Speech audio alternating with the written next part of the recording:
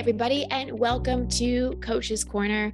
I have a great guest that you may or may not have heard of. His name is John Kim, better known as the Angry Therapist. He pioneered the online life coaching movement 7 years ago after going through a divorce, which led to his total rebirth. He quickly built a devoted following of fans who loved the frank and authentic insights that he shared on social media. He became known as an unconventional therapist who worked out of the box by seeing clients at coffee shops, on hikes, and a CrossFit box. John and his partner, Vanessa, lived together in Los Angeles with their daughter, and together they co-authored the book we'll talk about called It's Not Me, It's You, Break the Blame Cycle, Relationship Better. John and I have a great conversation about relationships, singlehood, making your relationship a priority when you're parenting, and a lot of other juicy stuff. Before I dive in, I want to thank my sponsor, Organifi. You know I love Organifi, especially this time of year where I can heat up the Organifi Gold Mix. It's their turmeric blend, a little coconut milk. And I'm always on top of my green juice, my red juice, and my immunity packets. Get all the good ingredients, all the good stuff. Hey, if you're looking for a Christmas present, maybe, or an Organifi goodie bag for someone that you want to take better care of or who you think needs to take better care of themselves. Get 20% off all your Organifi products when you go to Organifi.com, Organifi.com/overit, and use the promo code overit at checkout. Again, Organifi.com/overit, promo code overit at checkout. All right, and now on to my conversation with John. Well, John, welcome to the show. Thank you so much for being here. Thank you for having me. I feel like anyone who's in this work, who has a passion for helping people and doing it in a big way, like you, has a story behind it. Their why that motivates them in terms of why they do what they do. And usually there's a personal reason. So do you mind sharing what your why is? Yeah, my why started with a broken heart. It started with a divorce 12 years ago, around 2010. And I had to start all over, and I was in transition as far as careers, and I kind of left with nothing. I had this joke that I left with a pillow. It was a Tempur-Pedic pillow, but she got to bed, and that was it. It was a fancy pillow, and then I got on Craigslist, found a roommate, and just started from there. And I was on my way to becoming a therapist, and I started a blog. I had a Tumblr blog called The Angry Therapist. I just thought that a therapist that was angry was kind of funny, and didn't think anyone would read it. And I just started documenting, and that was kind of the first domino. That's what I used to build an audience, and then eventually help people in a way that was more honest to me and a little bit out of the box. And and then books and everything that all the coaches and therapists are doing these days. Mm-hmm. You said helping people in a way that's more honest to me. I'm going to tell you what I interpreted, but I'd love you to clarify that. So what I have found in this work, especially being, a coach, therapist, helper type person, is that often there's this expectation that our lives are supposed to be perfect and we're supposed to have it all figured out and to be aspirational. And what I have found and what I really love about my community is I get to be honest and say, okay, here are the things that I've dealt with in my life. And here are the things that I'm still struggling. Like my audience knows I'm a warrior. They know I've worked on this for years and years and years, and it's still there. And they know a lot of other things. So that's my interpretation of what you meant by that. But I'd love you to clarify. Yeah, of course, exactly what you're saying. But on top of that, I come from the clinical world, and there's just a lot of red tape, a lot of shoulds. And when I was working as a therapist in treatment centers and tucking my shirt in, I kind of felt like Clark Kent pushing a mail cart. And then when I came home and I was on Tumblr and I was making, silly YouTube videos and kind of using social media wasn't even really around then, but kind of like using the internet as a therapeutic tool, I felt like Superman. I felt like, I want to work this way. And so I called myself a coach because as a coach, you could do more. And there isn't, as you know, there isn't a board breathing down your back. So I started to meet people at the park, and I was doing sessions in coffee shops, and I just ended up being kind of like a hybrid, but more working as a relationship coach or a life coach instead of a therapist, even though I have a clinical background. So that's what I mean by working in a way that's more honest to me. Jeans, t-shirt, motorcycle, I'll meet you there kind of thing. Do you ever take clients on your motorcycle for a session? That would be, No, then you'd be the that'd be a motorcycle little, therapist. yeah, That's a yeah. liability. I know, but it'd be a good niche. And you and I got divorced pretty much around the same time as well. Mm, It must have been something in the air. I think I got divorced in 2009, 2010, around there. And it was also the inspiration for my third book, Expectation Hangover, because mm, one of my specialties is helping people leverage disappointment, not in the positive psychology, the grass is greener, let's find the silver lining, but in a when things quote unquote fall apart, yeah, there's massive opportunities to leverage that for learning and to go all the way in so you don't have to do it again. And I sure. was clear when I got divorced, I'm not doing this again. And I didn't get married until 2019. So Wow. So did you have to rebuild all over, or was your divorce what was it for you? the divorce was pretty clean. We didn't even have Yeah. lawyers. We just went through We the People. That was pretty clean. But my ex definitely made more money than I did. And I didn't go after, the alimony type things. So I Yeah. really had to rebuild. But it was interesting for me because it was a tricky situation because things weren't awful in our relationship. I Mm. secretly wanted him to cheat or start doing drugs or, something to give me a reason. And I think he Oh, probably did interesting. too. But we just weren't a fit. And when we went our separate ways, it was me really, really listening to my intuition versus Hmm. this checks all the boxes. So it was a huge risk for me. And all my hair was falling out and I tried to make it work and he tried to make it work and Mm. it just wasn't working, but it wasn't not working either, it was a Right, weird right. Yeah, thing. you guys weren't fighting or Yeah, hating each other. no. Mm-mm, It seems not like at the all. relationship dynamic was either changed or was never there from the beginning. But it seemed Yeah. like was it chemistry? Was it attraction? Like all that. Did you see your ex husband more of like a sibling or what? I think eventually it was Like more of a how did you friends thing. know that this wasn't a good fit? Well, the big thing was when we got married in my late 20s, I think I was 27, 26 or 27, something like that. I Mm, had hmm. just, when I met him, I had just been dumped by my fiance like 6 months prior. So Oh I wow, was one of those 20 somethings who really had a clock in my head of sure. getting married by 30. And now here I am, like having a baby in my 40s. I completely threw the clock away. But I had this, expectation that I need to get married by the time I was 30. And then, so I married someone safe, and I think he married someone safe, and we both Mm, we were what I called journey mates. There was something that happened in my life and something that happened in his life, and we were the perfect people to go through that together. I right. also really got on my spiritual path. I got off antidepressants that I had been on since I was 11. And Wow. so that was a huge changing point for me and really valued growth. And we just started growing in different directions. And so when that relationship ended, it was like you, is different in terms of I didn't leave with just my Tempur-Pedic pillow, but I left without a sense of any safety or security and a massive, this is Hmm. not where I'm supposed to be. I'm not supposed to be getting divorced at whatever age I was, early 30s.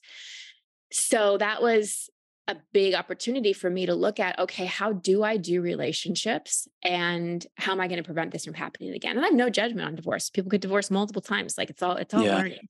But I knew I didn't want to go through it again, which brings me to a question for you because I know relationships are your jam. W- First part of the question is why in your work in your mind do we go after quote unquote the wrong relationships? And two, how do we know when a relationship actually is aligned? Because chemistry can be really confusing. Sure. Wow, these are questions that have so many layers and we could talk about The forever. But so the first question, what was the first question? Because I was thinking about the first second one. Go question ahead. was, why do we, and I have my, idea of why this is, but Oh, why do we why do go we get after the into wrong relationships? relationships? Yeah, I think, man, I think there's a lot of stuff that happens underneath that we're not aware of. And if we're not aware of them, then we fall into relationships that may be unhealthy. We may be tracing old patterns. We may be running toward um, something based on what we need at that time. Like, for example, for you, it was safety and you had the pressure of a ticking clock, right? And we're not aware of these things. We do things a lot of times subconsciously, sometimes Yeah. something familiar, and, no one enters adulthood unscarred. So if we have had some kind of chaotic upbringing or trauma, we may be tracing that blueprint without being aware of it. And, this is where like a lot of people say, oh, I keep dating the same person. And Yeah, it's because you're following the same kind of patterns. I think once we're aware of these patterns and actually make an effort to break them, then we could actually create something that is new.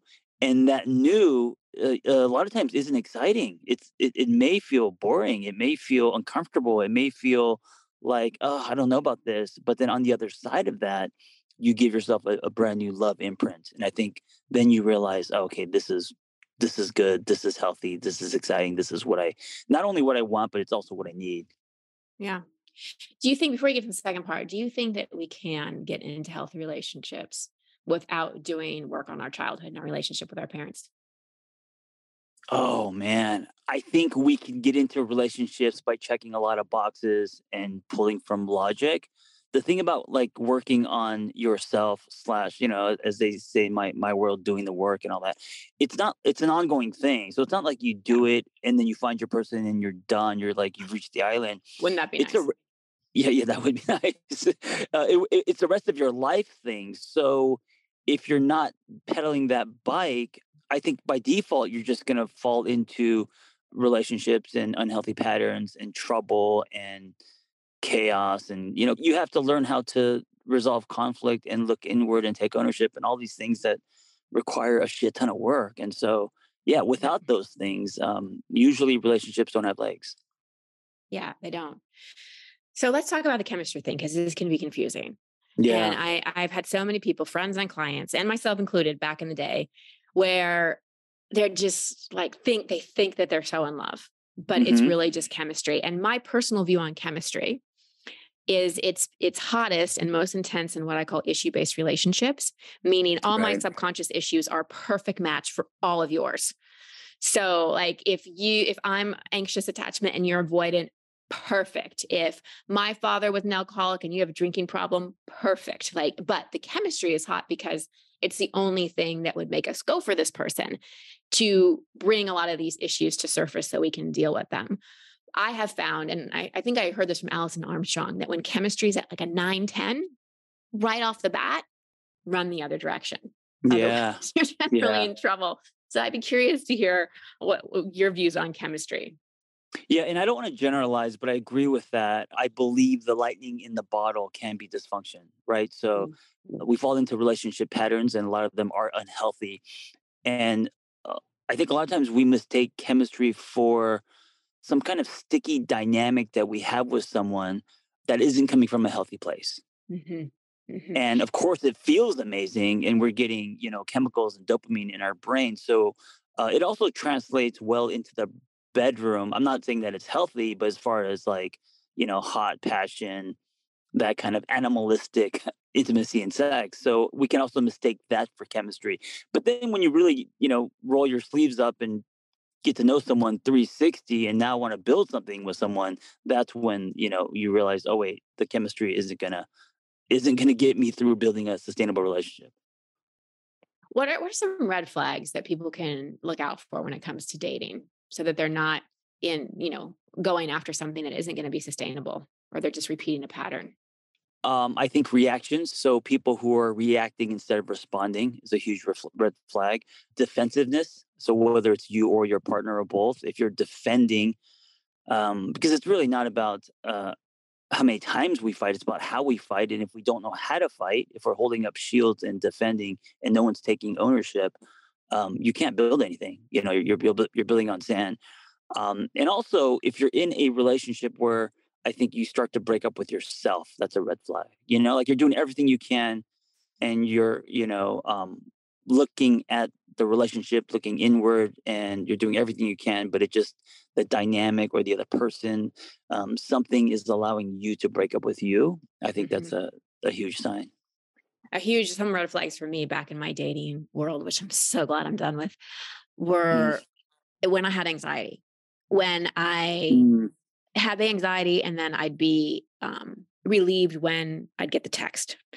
And I'd be like, man, my anxious attachment is really acting up. I thought I dealt with this. And it was a couple things. Yes, it was my own attachment style being revved up, but it also was my body and my subconscious telling me this is not a fit.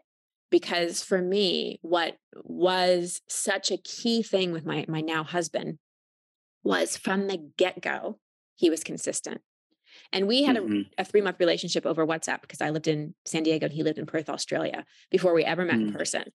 So it was a lot of communication and a lot of back and forth. And from the get go, I knew where I stood and there was consistency. And so that's a big one for me is when you have anxiety, you have uncertainty, you're not sure where you stand. I'm not saying on the first date, someone should be like, I'm clear that I want to get married and have 2 kids, and you might be that person, but their words and their behavior match. And there isn't that feeling of anxiousness, and I'm a woman and I hear this more from women, but do you find that men experience that too? Like that anxiousness and that wanting to hear back? Or do you Yeah, see I tend to swing on the anxious attachment as far as on that spectrum. My partner is more of an avoidant, so I mean we're both swimming towards the cure. We've done a lot of work, but yeah, I think I snap back often. I think I have anxiety, not as much as I did my 20s, but just because I'm anxiously attached, wanting the text back or a compliment or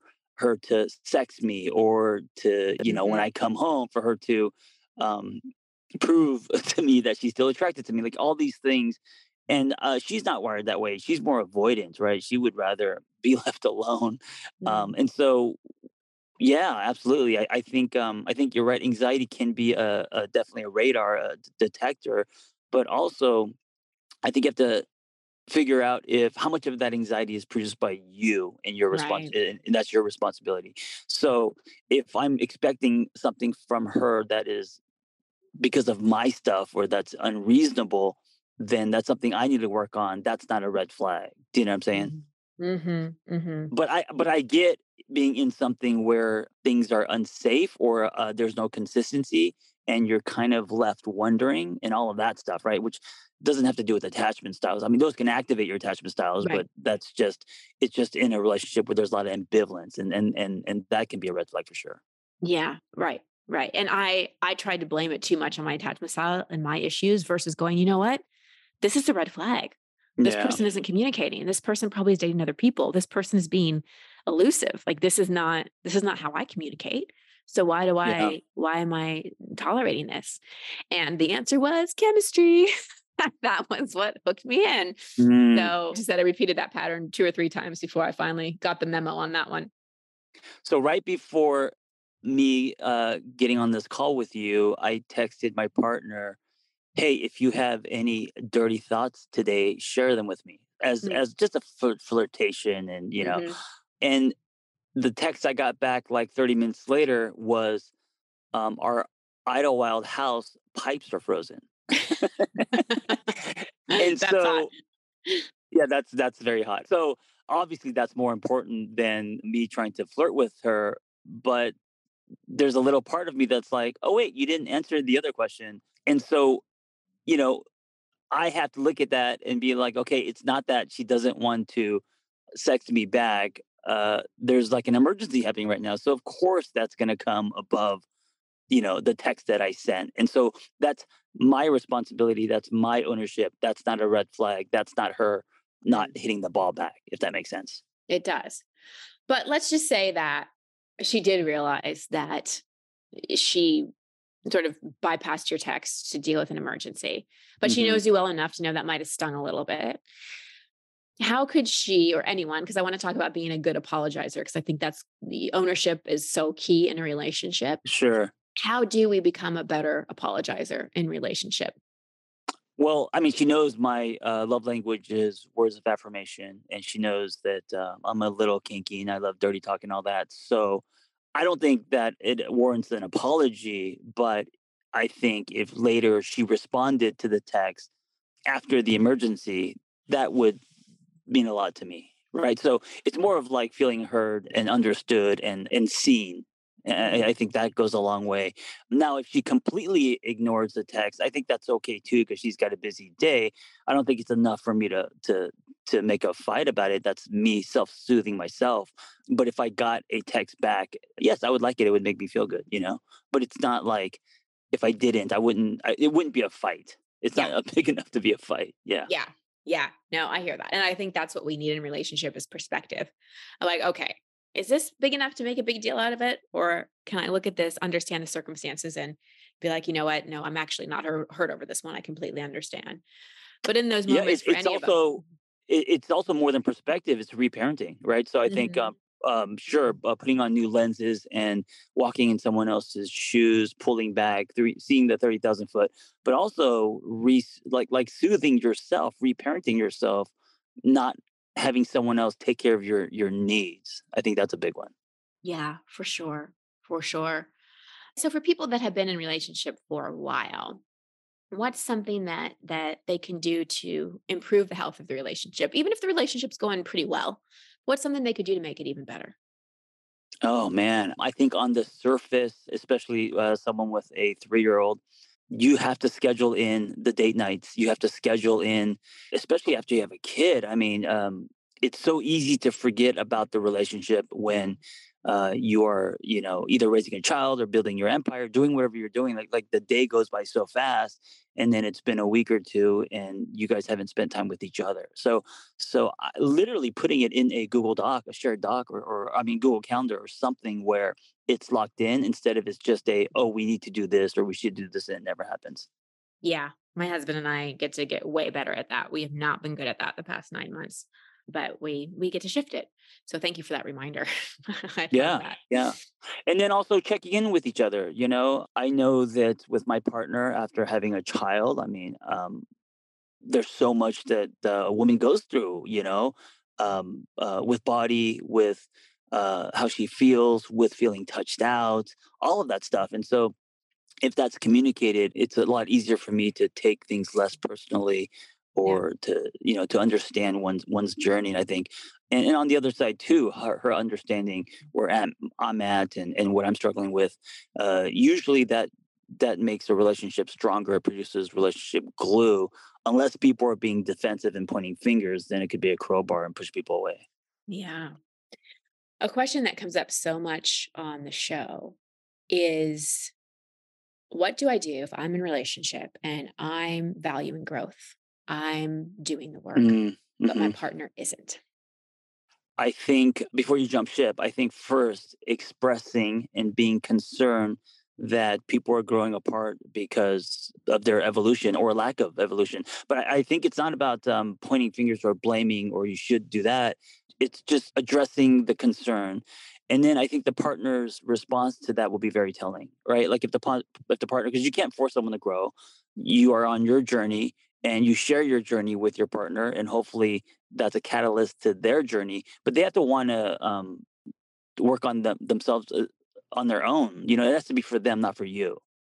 Mm, yeah. And so, I mean, it's like working out, or like a lot of times we get into relationships, and in the beginning, everyone's taking care of their own bodies, and they're out working out and trying to look great, and then they get into a relationship, and suddenly it's they drop the ball, or they get the sweats and Netflix and chips, and Yeah. you still can't tell your partner to go work out. You could say, "I'm concerned because I see you eating fast food every day, and I care about your well being." But that person has to want it Yeah. for him or herself, and I think it's the same with self betterment. They have to be they have to be thirsty for it for them, not doing it for you, or it doesn't work. Yeah. Well, and I've seen so many relationships when one person's into growth and the other one isn't. And it's not a black and white answer of yes, it can work and no, it can't. It really depends on the couple. I can think of one couple off the top of my head, and she's really into personal development and spiritual stuff and loves doing retreats, and her husband just loves his business and he's not into Yeah, all that yeah. stuff. And they actually make it work because she fills that cup with her friends. She gets that spiritual Mm, connection talking about personal development work there. And with her husband, she focuses on doing things with him, having a great sex life and enjoying empty nesting, and has accepted it. And for years she was miserable because she kept trying to get him to change. And I remember oh, having a that's interesting. conversation Yeah, with her saying, either you accept he's not going to change or you leave. But this place yeah. you're in about staying married and wanting to be married to someone different is not working. And then in other circumstances like my own that I shared, if like other person not being into growth is preventing the marriage from growing and there isn't a level of acceptance you can come to, then oftentimes there is an expiration date. So, I think it really depends on the couple. Yeah, and you know what really is what breaks a relationship is if you're into growth and self betterment and evolution, and you're doing everything to grow as a person, your partner is not, and the dynamic changes. So basically, the attraction phase, like almost like you're not attracted to the person anymore because of the drift. So it's not so much that they're not into what you're into, because people can be into different things, but if it affects the dynamic of the relationship where it starts to then impact the attraction, Yeah. then it can be damaging. I have this thing called from mouth to nipple. Comes from my own story where um, I went from someone's mouth as a partner to their nipple as a more of a child, and then the relationship changed where she was more my mom than my Mm. partner, and of course, that's going to directly affect the attraction and chemistry. Oh, yeah, massively, right? Yeah. Yeah, Yeah, I think that's a dynamic we have to watch out for is the sibling dynamic and the parent dynamic yeah, in that. yeah, Yeah. Yeah. And also with entrepreneurs, and coaches and things, the coach co-CEO dynamic where it's just like a business arrangement that you're both in and you always talk about work.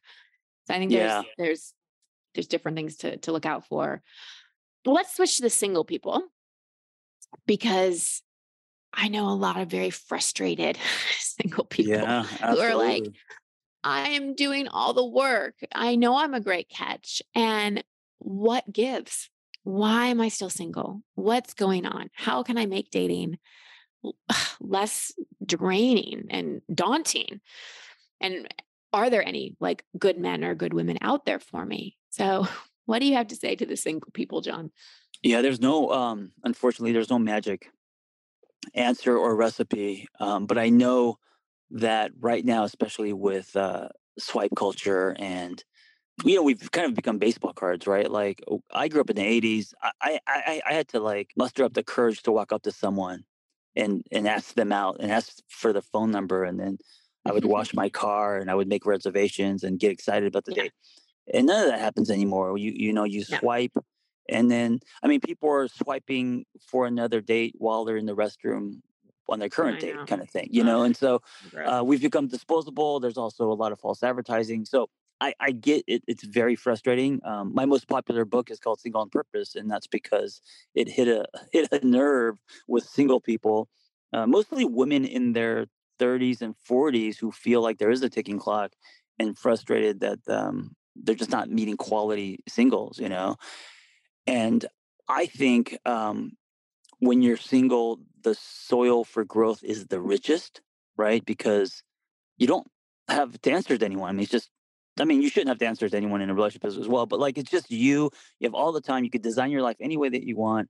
And I think many single people, instead of focusing on their relationship with themselves, that they are just kind of waiting for someone to come into their life, and they're kind of depressed and down, and a lot of times all the other parts of their life is really good, like friendships, business, and all that, and they're just missing this one piece, which makes it harder, and so there's so much pressure to find someone.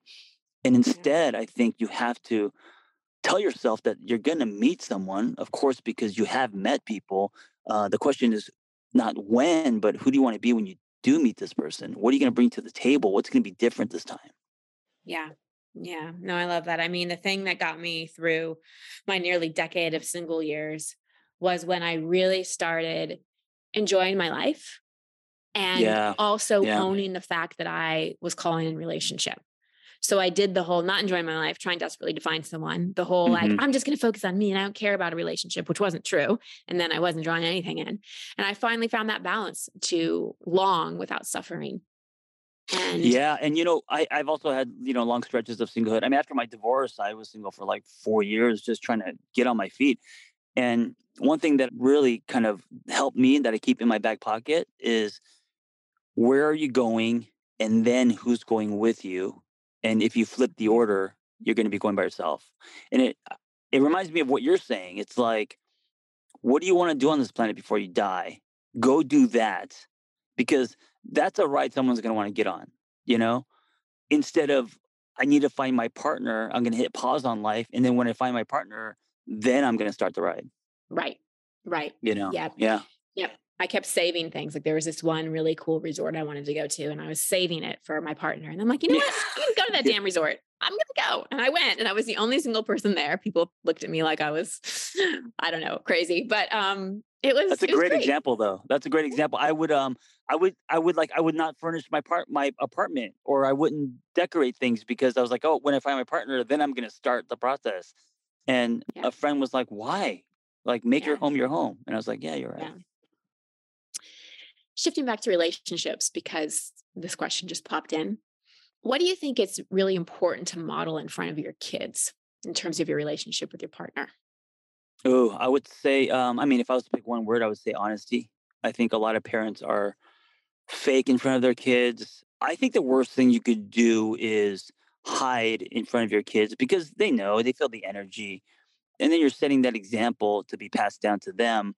I'm also not saying that you should, throw chairs and but and Mhm. then do have arguments in front of your kids, but in a healthy way, set the example of being vulnerable and transparent and talk about whatever the elephant in the room. So it's not in the room anymore, and that the kids know that through communication, things can be resolved.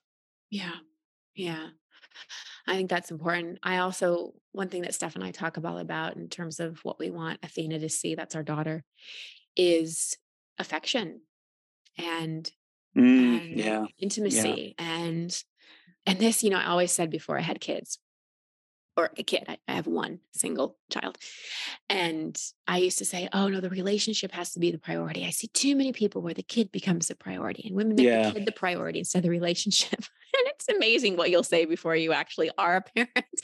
And now I'm like, oh my gosh, the child's totally my priority. And she's also 9 months, and that's probably how it should be right now. But I'm aware that for the sake of our relationship and for the sake of modeling for her, it's not necessarily like a hierarchy. And I don't think like somebody should be more important than the other person or whatever.